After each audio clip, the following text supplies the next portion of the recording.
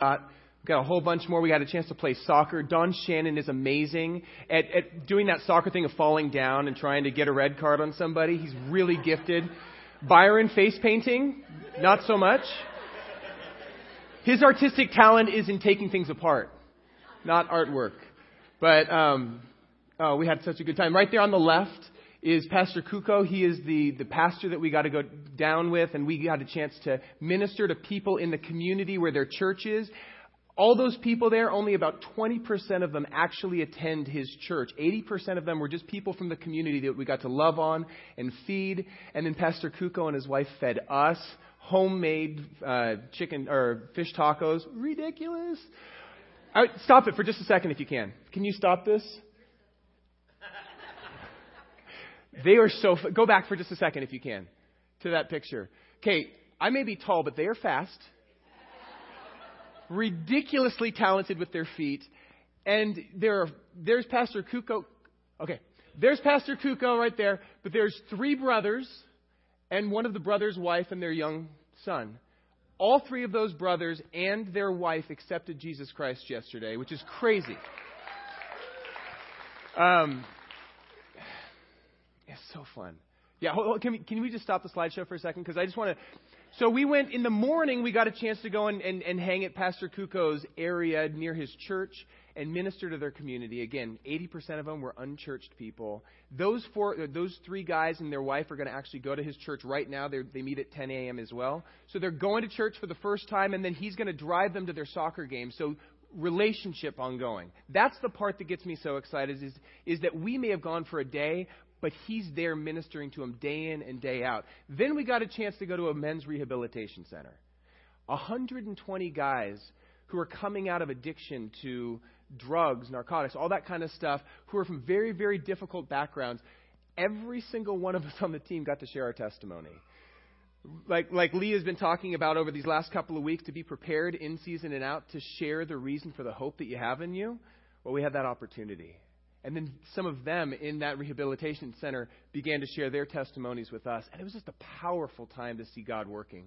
And then you can go ahead and keep going.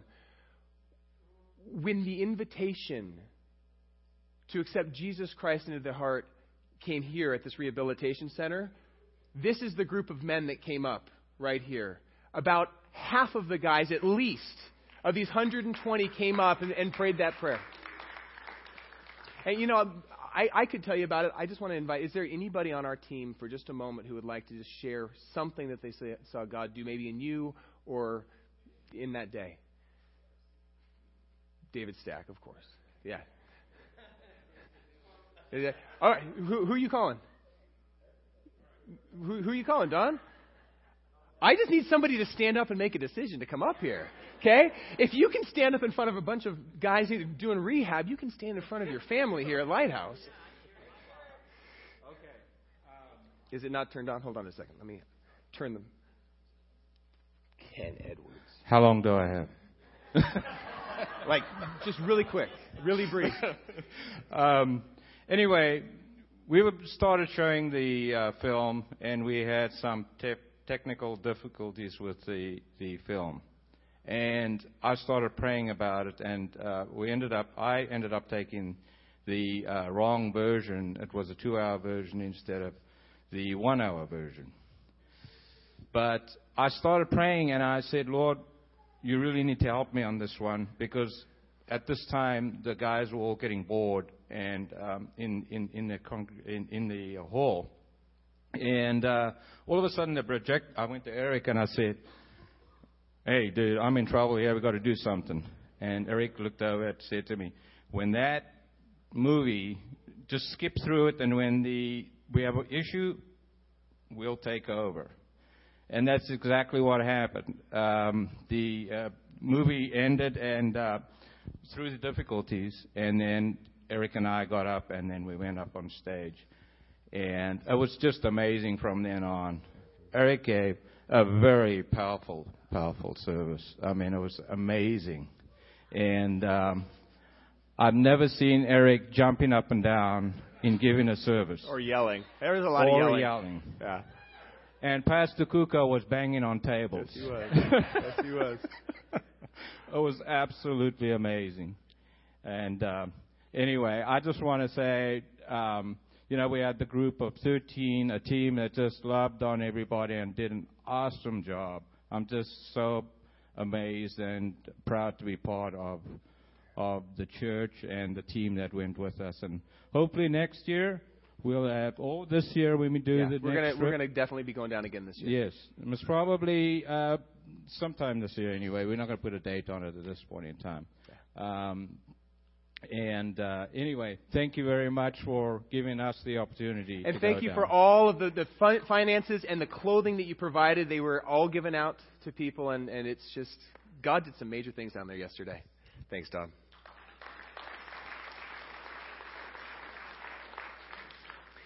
So we have been in this series, and it's kind of funny because the series was just kind of thrown together, but then as I look back on what we have been really wrestling with over the last month or so, it has all really come down to the same thing.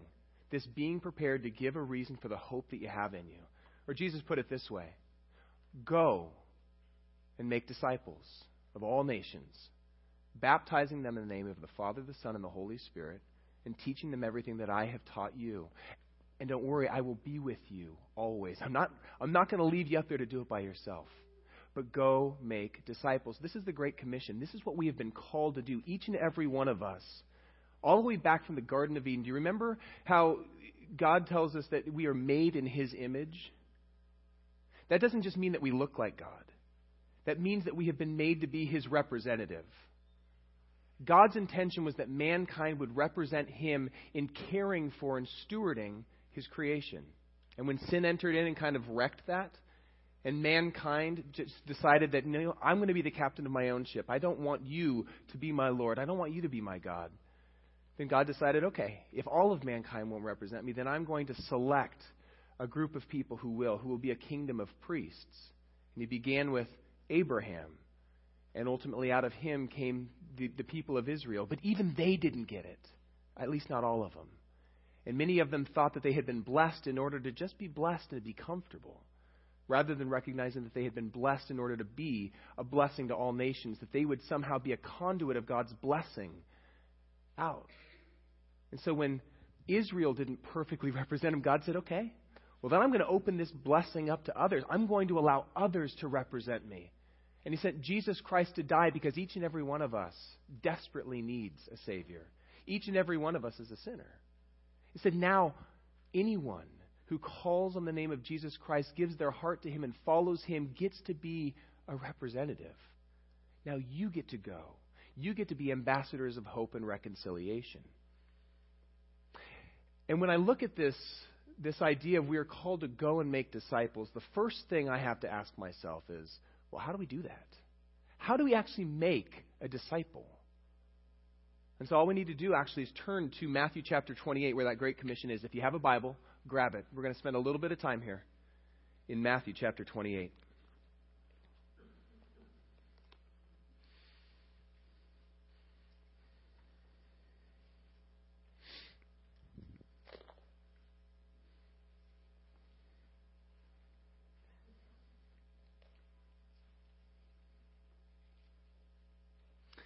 It's right here at the very end. It's the last couple of verses of the Gospel of Matthew. The last thing that Jesus says to His disciples. As they're standing up on a mountainside, Jesus is about to head on up into heaven. He looks at His guys that He's been journeying with for at least 3 years. And He goes, guys, I'm about to go. But all authority in heaven and on earth has been given to me. Therefore, because you know who I am and you know where I'm going, go and make disciples of all nations. And here's how He says to do it. Baptizing them in the name of the Father, the Son, and the Holy Spirit, and teaching them to obey everything I have commanded you. Now, I want to break that down a little bit. Let's look at the baptism component first. Because there is nothing magical about baptism. You do not have to be baptized in order to go into heaven. Your salvation is not dependent upon baptism. Otherwise, the thief on the cross, when he says, Jesus, remember me today in paradise, he goes, surely you will be with me in paradise today. Unless Jesus spat on him and that counted as baptism, he hadn't been baptized. But baptism is an external declaration of an internal decision. When somebody says, you know what? I recognize that I cannot be in control of my life. I have come to the end of my rope, and now I need somebody else to come in. I need a Savior. And they hear the good news that God does not expect us to climb some ladder of good works to somehow make up for all the bad things we've done, which is what so many people in this world think they have to live by, that their good deeds have to outweigh their bad deeds in order to make it into heaven. He goes, listen, if that were the case, nobody would be declared righteous. Not a single one of us. I'm the first one to say I wouldn't be able to ever make a ladder of good deeds high enough to make up for all the things that I have messed up in.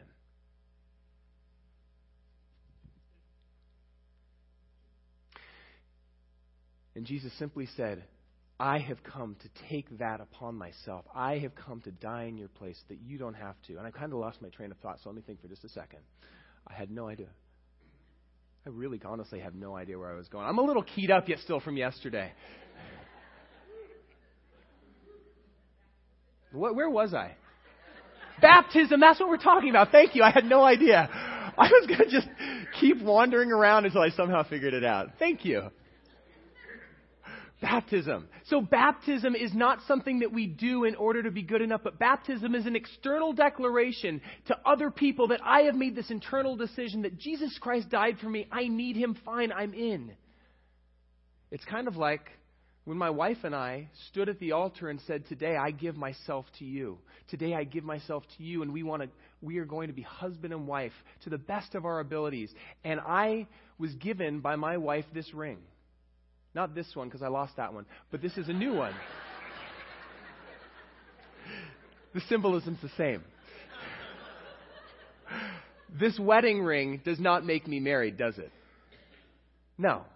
But this is an external declaration that I no longer belong to myself. I belong to another. My heart has been given to one, and I cannot give it to anybody else. In the same way, baptism doesn't make us saved. It is an external declaration of an internal decision. And so yesterday, when we saw, I'd say maybe 50 to 60 people between those two groups of people we had the opportunity to share with, stand up, raise their hand, and say, yes, I want to give my heart to Jesus. They made a decision. That was an external declaration. The next step might be naturally baptism, because now they could get to share it with everybody else. Baptism is an identification with Jesus Christ's death and burial going underwater, and then resurrection from the dead as a new creation. When you come up out of the water, it's a declaration that my old self is gone. I am a new creation, washed in the blood of Jesus Christ. I'm no longer defined by the things I've done. I no longer have this list of sins that I have to somehow make up for. Jesus Christ's blood covers me. That's what baptism is. And so he says, go make disciples, baptizing them, helping them, sharing the gospel with them so that they can make the decision that, yes, I want to follow Jesus Christ. But we can't stop there, because that is not the end of discipleship. That's the beginning. The same way that when I put this ring on my finger, I may be a husband, but I have a lot to learn about what it means to love my wife day in and day out. 10 years in, I'm still got a lot to learn. Why are you laughing, Kathy? Don't nod. Okay. So, baptizing them in the name of the Father, Son, and Holy Spirit, bringing them to a point of decision. Yes, I can no longer live for myself. I need you. I give my life to you. And then teaching them to obey everything I have commanded you. And now here's the crux of discipleship. Yesterday we had an opportunity to interact with a whole bunch of people, many of whom we will probably never see again in our lives. And if all we did yesterday is go down and scatter seed of good news, share the gospel, share our testimony with them, it would definitely be a day well spent. But I would be concerned that those people that we shared the gospel with, those people that raised their hand in that rehabilitation center that are still wrestling with the demon of addiction, would be like sheep without a shepherd.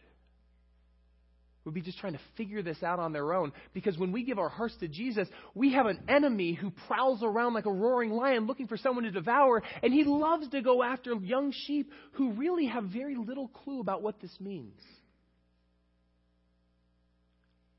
And so I'm so grateful that we have Pastor Kuko and his wife and his sons and their church that are down there to connect with guys like those three brothers and say, you know what? It's more than just an initial decision.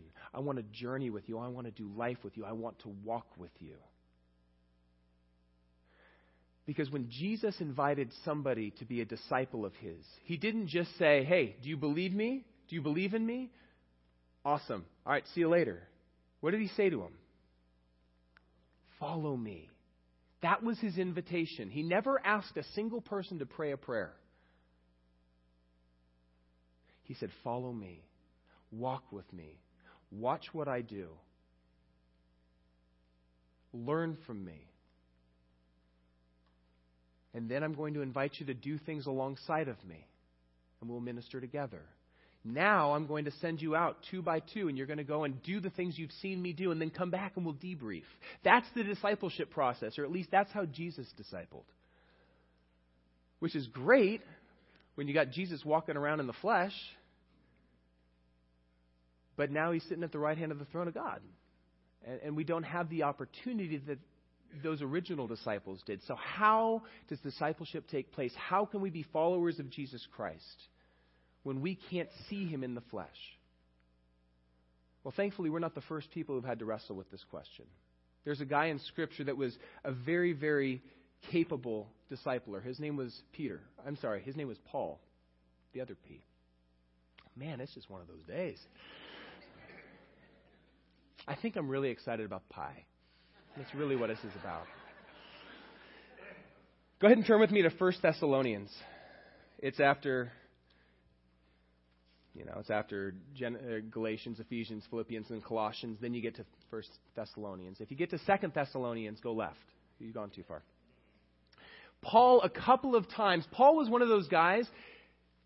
He was a tent maker by occupation, but he was a minister of the gospel by vocation. This is what he did.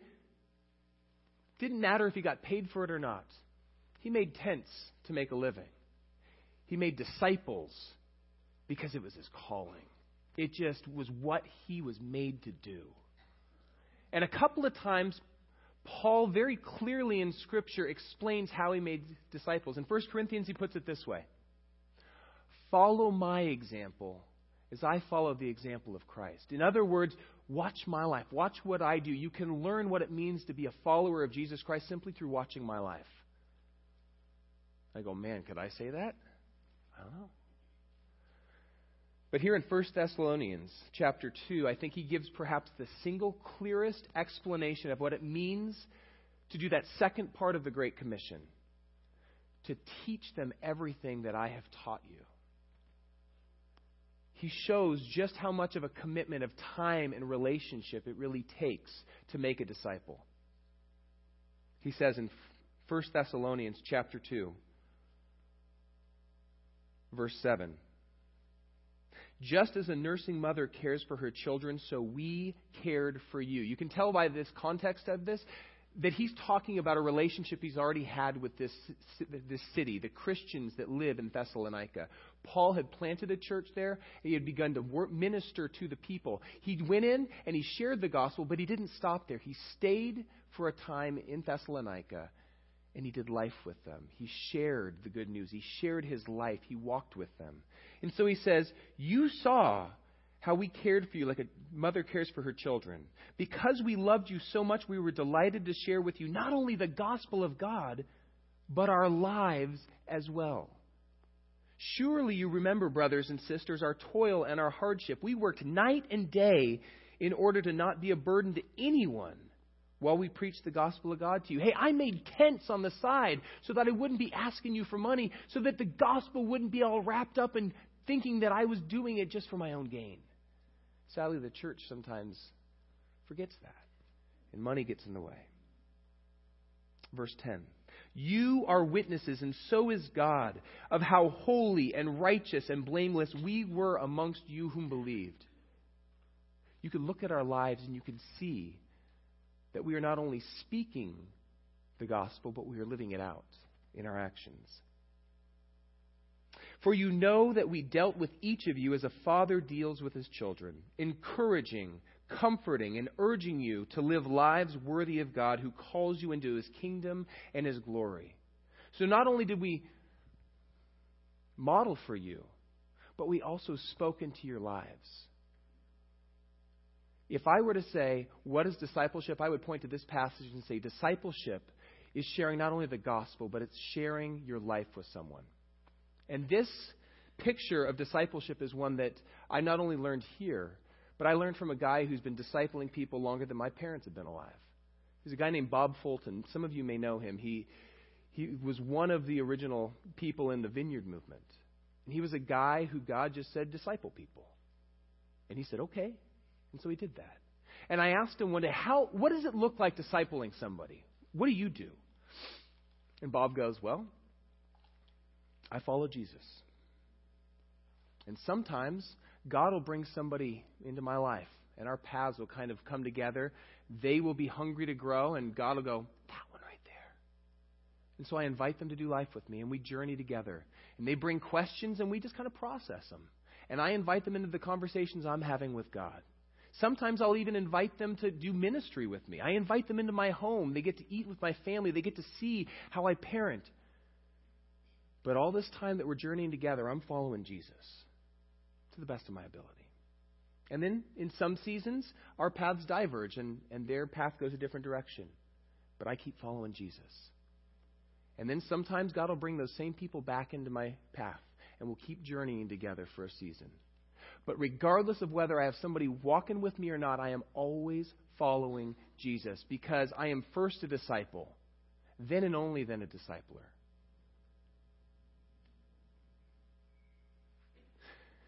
When you look at discipleship from that lens, a lens of all you do is you invite somebody to walk with you, to journey with you, share your life, share the things that God is teaching you.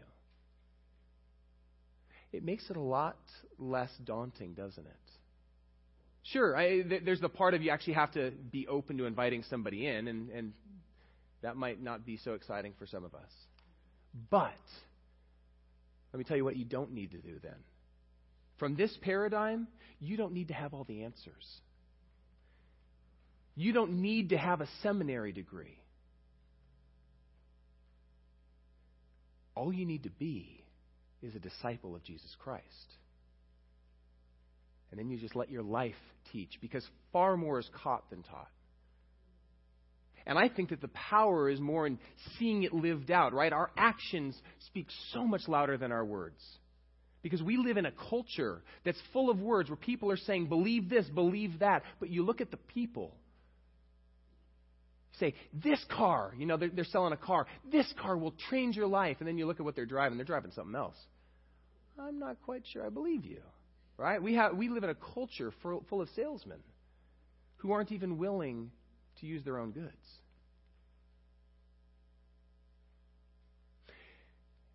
And from that perspective, yes, we are called to go. We are called to go down to Mexico. We're called to go across the planet to other countries. But at the same time, some theologians actually say that when we look at that Great Commission, go and make disciples,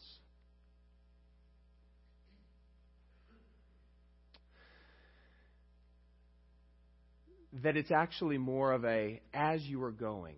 That's probably a better translation, some theologians think. As you are going, make disciples, which means that although Mexico and Africa are important places for us to be sharing the gospel, we also have spheres of influence right here in our schools, in our workplaces, in our third spaces, the places where we go when we're not at work or school or at home, and most importantly, at home. That is perhaps our single greatest area of ministry. Because I'll be the first to say it's really easy to put up a front and say, hey, here's who I am on Facebook or other social media, or even here at church. You put on your happy smile where inside you're not feeling all so happy. You like to present to the world a facade of what you want them to think of you. And you hide the stuff that you're not so proud of. But it's the people that we live with. It's the people that we do life with the most that see the real us. The good, the bad, and the ugly. And it's the people we live with that get to see the real us. And so our lives, as we live them, speak very clearly about what we believe. It is our lives that will have the single greatest impact. I shared with you maybe 6 months ago a story that really has shaped probably the last year of my life. And that was a conversation I had with my wife January 1st of 2014, so about 14 months ago. It was the first day of the new year, and we were kind of assessing 2013. What did we see, and what do we want different for this new year? And I remember my wife saying something that absolutely stopped me in my tracks.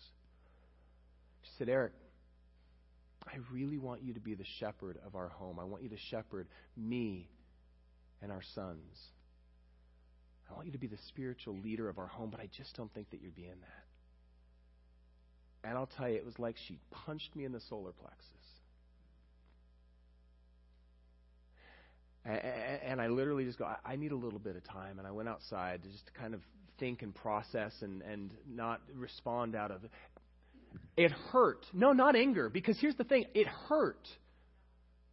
Because I knew she was right. I knew that I may have been being a shepherd here at church. I may have been really intentional about leading other people here. But when I got home, it's like I took that spiritual mantle off and I just coasted. And that's not to say I wasn't being a husband to my wife. It's not to say I wasn't being a parent to my sons. I was really present, or to the most of my ability.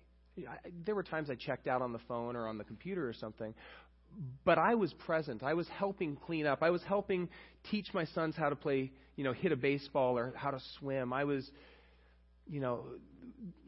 spending time with my wife. It's not like I wasn't there. But Kathy was pointing to an aspect of my responsibility as the husband to my family that I was not fulfilling. And that is being a spiritual leader of my home. Because I can teach my boys to keep their eye on a ball. But if I don't teach them to keep their eye on Christ, then I'm failing them as a spiritual leader of my home.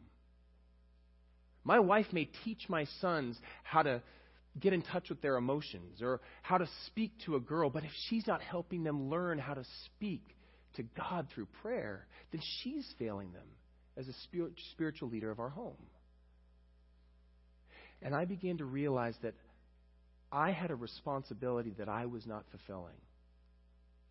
Part of the reason that was that I had kind of thought, well, that's happening at church. My wife hears me teach, that's enough. And my boys are across the street being loved on by the volunteers who are pouring into them.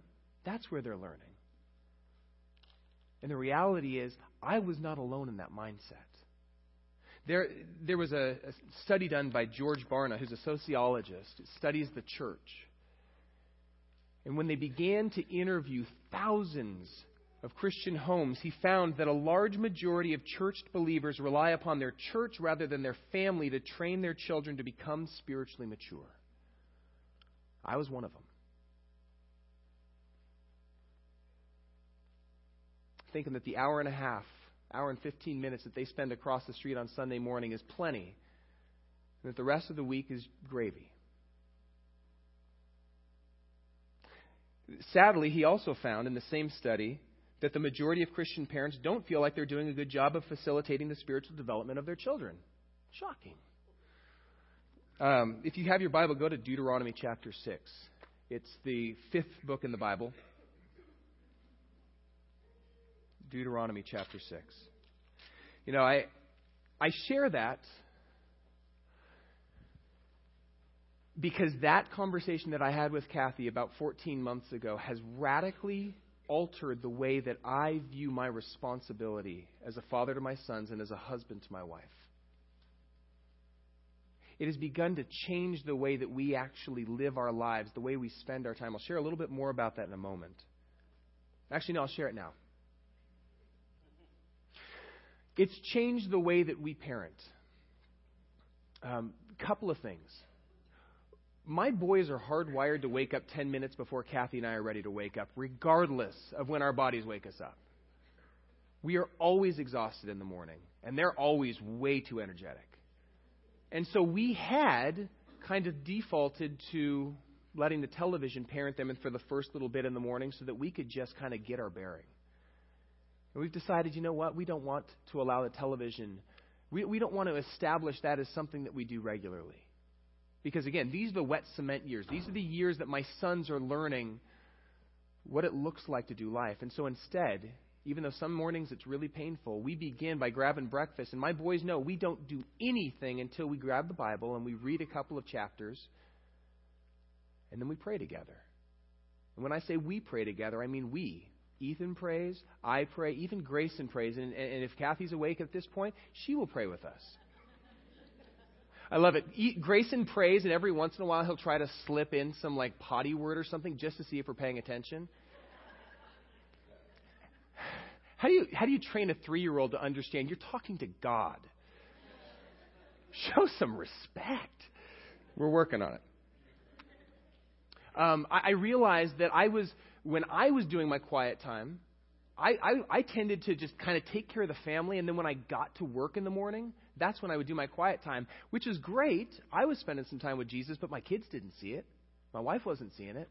So I have actually made a point more now of doing my quiet time at home so they can see it. And it's not just so they can see it. It's still such a valuable part of my own spiritual growth, but I'm modeling for them. We make a point of ministering together. That's really important in our family. You know, I've told you before, I take Ethan to Koheleth every month. Second Saturday of the month, 7 a.m., Ethan and I go. We go minister alongside a whole bunch of other people from the church, caring for the destitute in our city. And it's not because I get a whole lot more done when Ethan is there. Quite honestly, I get a whole lot less done. Most of it is just kind of trying to corral him and Patrick and others that are, you know, Bella, you are amazing at helping us with that. Thank you. But it's because at the end of the day, what's going to matter more? That I unloaded 5 or 6 extra boxes, or that my son was alongside of me, caring for other people? At night, it used to be that Kathy would put my boys to bed because, quite honestly, they only want mom. They don't really care if dad's there. When I would lay down with Grace, he'd go, "No, Daddy, Mommy." But we have made a point now of both of us go in there. I lay down with Grayson first. She goes to Ethan. We both talk and then pray with them, and then we switch. And every night I'll share a story with Ethan, and then we'll pray together every night. And it's such... Actually, he had a really hard time yesterday that I was down in Mexico because they were already asleep. So Kathy, the night before, made me do it on her phone. Like I had to videotape myself telling them a story and then praying for them so that they wouldn't be angry at me. So that they would actually go to bed for her, I think, at the end of the day. What I'm trying to say is I'm not trying to toot our horns. Again, this is a response to something that was really painful 14 months ago. But it has produced a change in how we're parenting. Because we recognize that at the end of the day, Danielle and all of the volunteers across the street are not responsible for the spiritual growth of my sons. I am. Kathy is. Any parents in here? You are the spiritual leaders of your home. As a church, it is our responsibility to be here to equip you to do that. But the onus falls on you. Sorry for that, but it's important for you to know it. Deuteronomy chapter 6. This is called the Shema. This is the single, this is for Israelites. They're John 3:16. It's even more than that. This is the prayer that they pray when they wake up in the morning, and it's the prayer that they pray when they go to bed at night. Beginning in verse 4 of Deuteronomy chapter 6. Hear, O Israel, the Lord your God, the Lord is one. Every day they are reminded that their God, our God, Yahweh, the creator of heaven and earth, is the only God. He alone is worthy of our worship. He alone is worthy of our trust. He alone is worthy to be Lord of our lives. Hear, O Israel, the Lord your God, the Lord is one.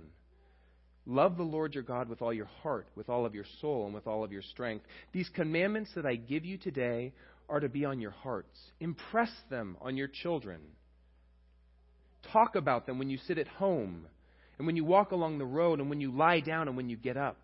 Tie them as symbols on your hands and bind them on your foreheads. Write them on the doorframes of your house and on your gates. Now, I know that when we read this, based upon what we were just talking about a second ago, our natural tendency would be to look at verse 7 about impressing these things upon our children, right? Which is true. This is a responsibility that as parents we have. However, what I don't want us to miss is what comes before that, beginning in verse 5. Love the Lord your God with all your heart, and with all your soul, and with all your strength. And these commandments that I give you today are to be upon your hearts. It's what Bob Fulton shared with me. It's what Paul showed through his life and his discipleship. We cannot pass on something we don't have. We cannot minister out of our own strength and expect that somehow life will come from that. We are merely branches. He's the vine. And if we're not connected to Him, then how much are we going to accomplish? That was not a rhetorical question. How much are we going to accomplish apart from Jesus Christ? Nothing. Absolutely nothing of any lasting value. Sure, we might produce a whole lot of flash and excitement and do lots of things. But if He's not in it, it's not going to matter one iota.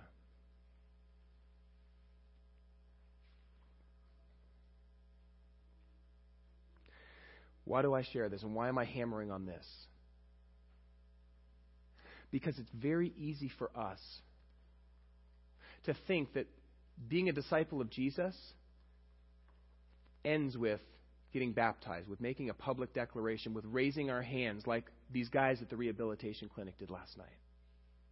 I like those 3 brothers did that we played soccer with earlier in the day.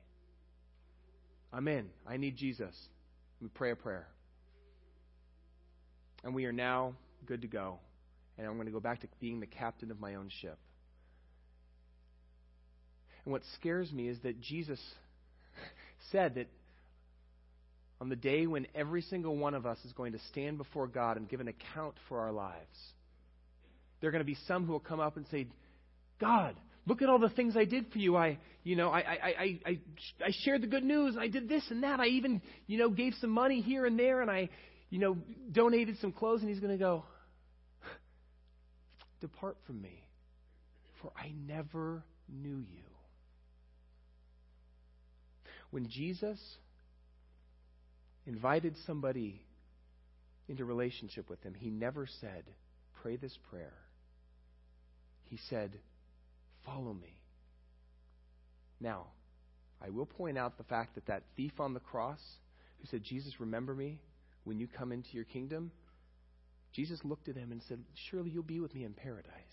Because of his faith, he was saved. And I am not suggesting that we are saved by any effort of our will, by anything that we do. We are saved solely through our faith in Jesus Christ. That's it. It is by faith you have been saved, not by works. So that nobody can stand up and go, look what I've done. However, the invitation is not to pray a prayer and then rest and say, I'm good to go. I punched my ticket to heaven. I will continue to be in charge of my own life. The invitation is to follow Jesus to the best of our ability, to say, I submit my life to you. The invitation is to abide in our Lord, apart from whom life is going to be a whole lot more difficult. It's going to be a whole lot more dry, because there will not be the fruit of the Spirit: love, joy, peace, patience, kindness, goodness, gentleness, self-control. Those kind of things will not be produced in our life simply through sheer grit and determination. They will only be produced in our life through an abiding relationship with our Lord. And I fear, and I'm speaking to myself just as much as I'm speaking to you, I fear that it is far too easy for us to rely upon our own strength, upon our own gifting, upon tradition and the things that we do, and we sing songs that we've memorized, but we don't actually listen to what we're singing. We may even throw some money into the offering, but our hearts are even detached from that. It's just something that we do. But we've forgotten that it is a declaration that, God, everything I have is from you. So I give you this, the first fruits of what I have, my income, to simply declare that you are God, I am not. You are in control, I am not. My dependence is upon you, not upon my stuff. I want to be the very best spiritual shepherd of my family that I can be. But if that's going to happen, the first thing that needs to happen is I need to have a really tight relationship with my Lord and Savior. Otherwise, it's all on my strength, and I will be the first to say that I am not strong enough to do this by my own strength.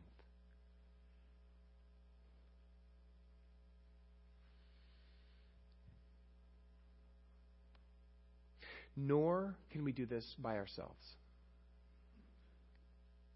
If there's one thing that this Great Commission, or the trip that we did yesterday, or just about all of Scripture reminds me, it is that we have been created for community.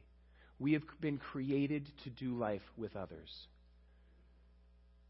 The Dead Sea is the Dead Sea because it has a whole lot of stuff pouring into it, but it's not pouring anywhere else.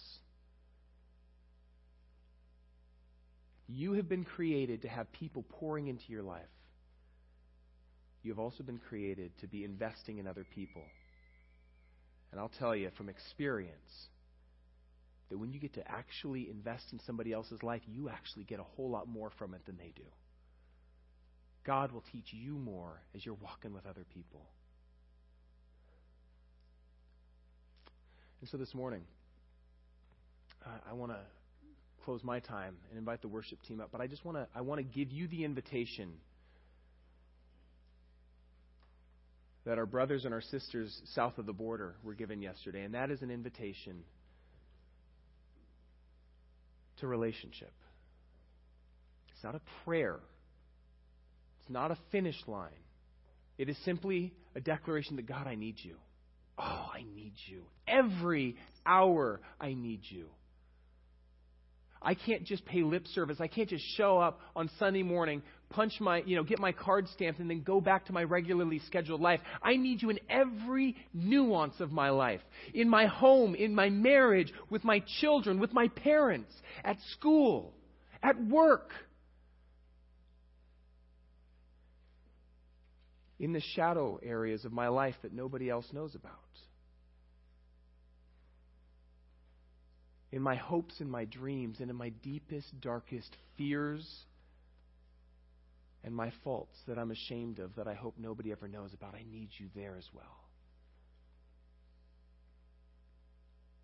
So if you would bow your heads with me. I'm going to simply pray a prayer for me. And if you want to join me in this, awesome. And I'll just tell you up front, this is going to be a prayer of inviting Jesus to be Lord and asking Him to come close. So, Father God, I thank you that you love a wretch like me. I thank you that when you look at me, you don't see the garbage. You don't see my rebellious nature. You don't see my shortcomings. You see your son.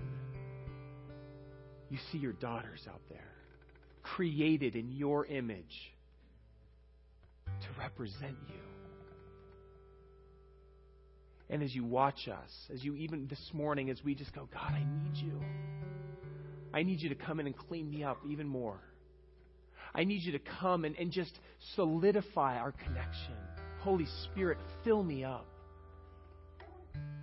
Flush me out.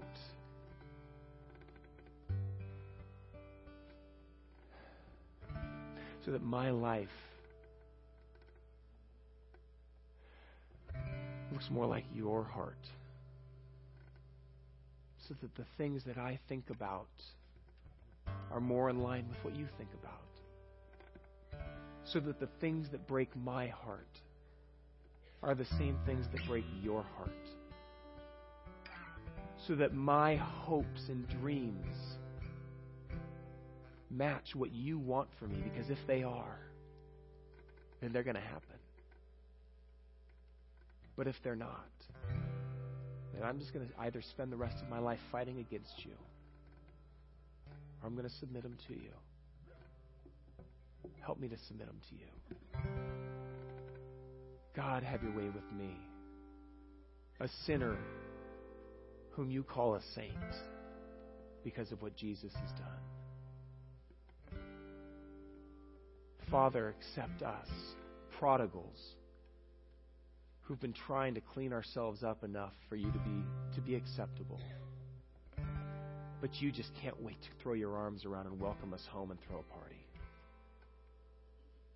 So God, I need you. Have your way with me. Jesus, in your name and for your glory.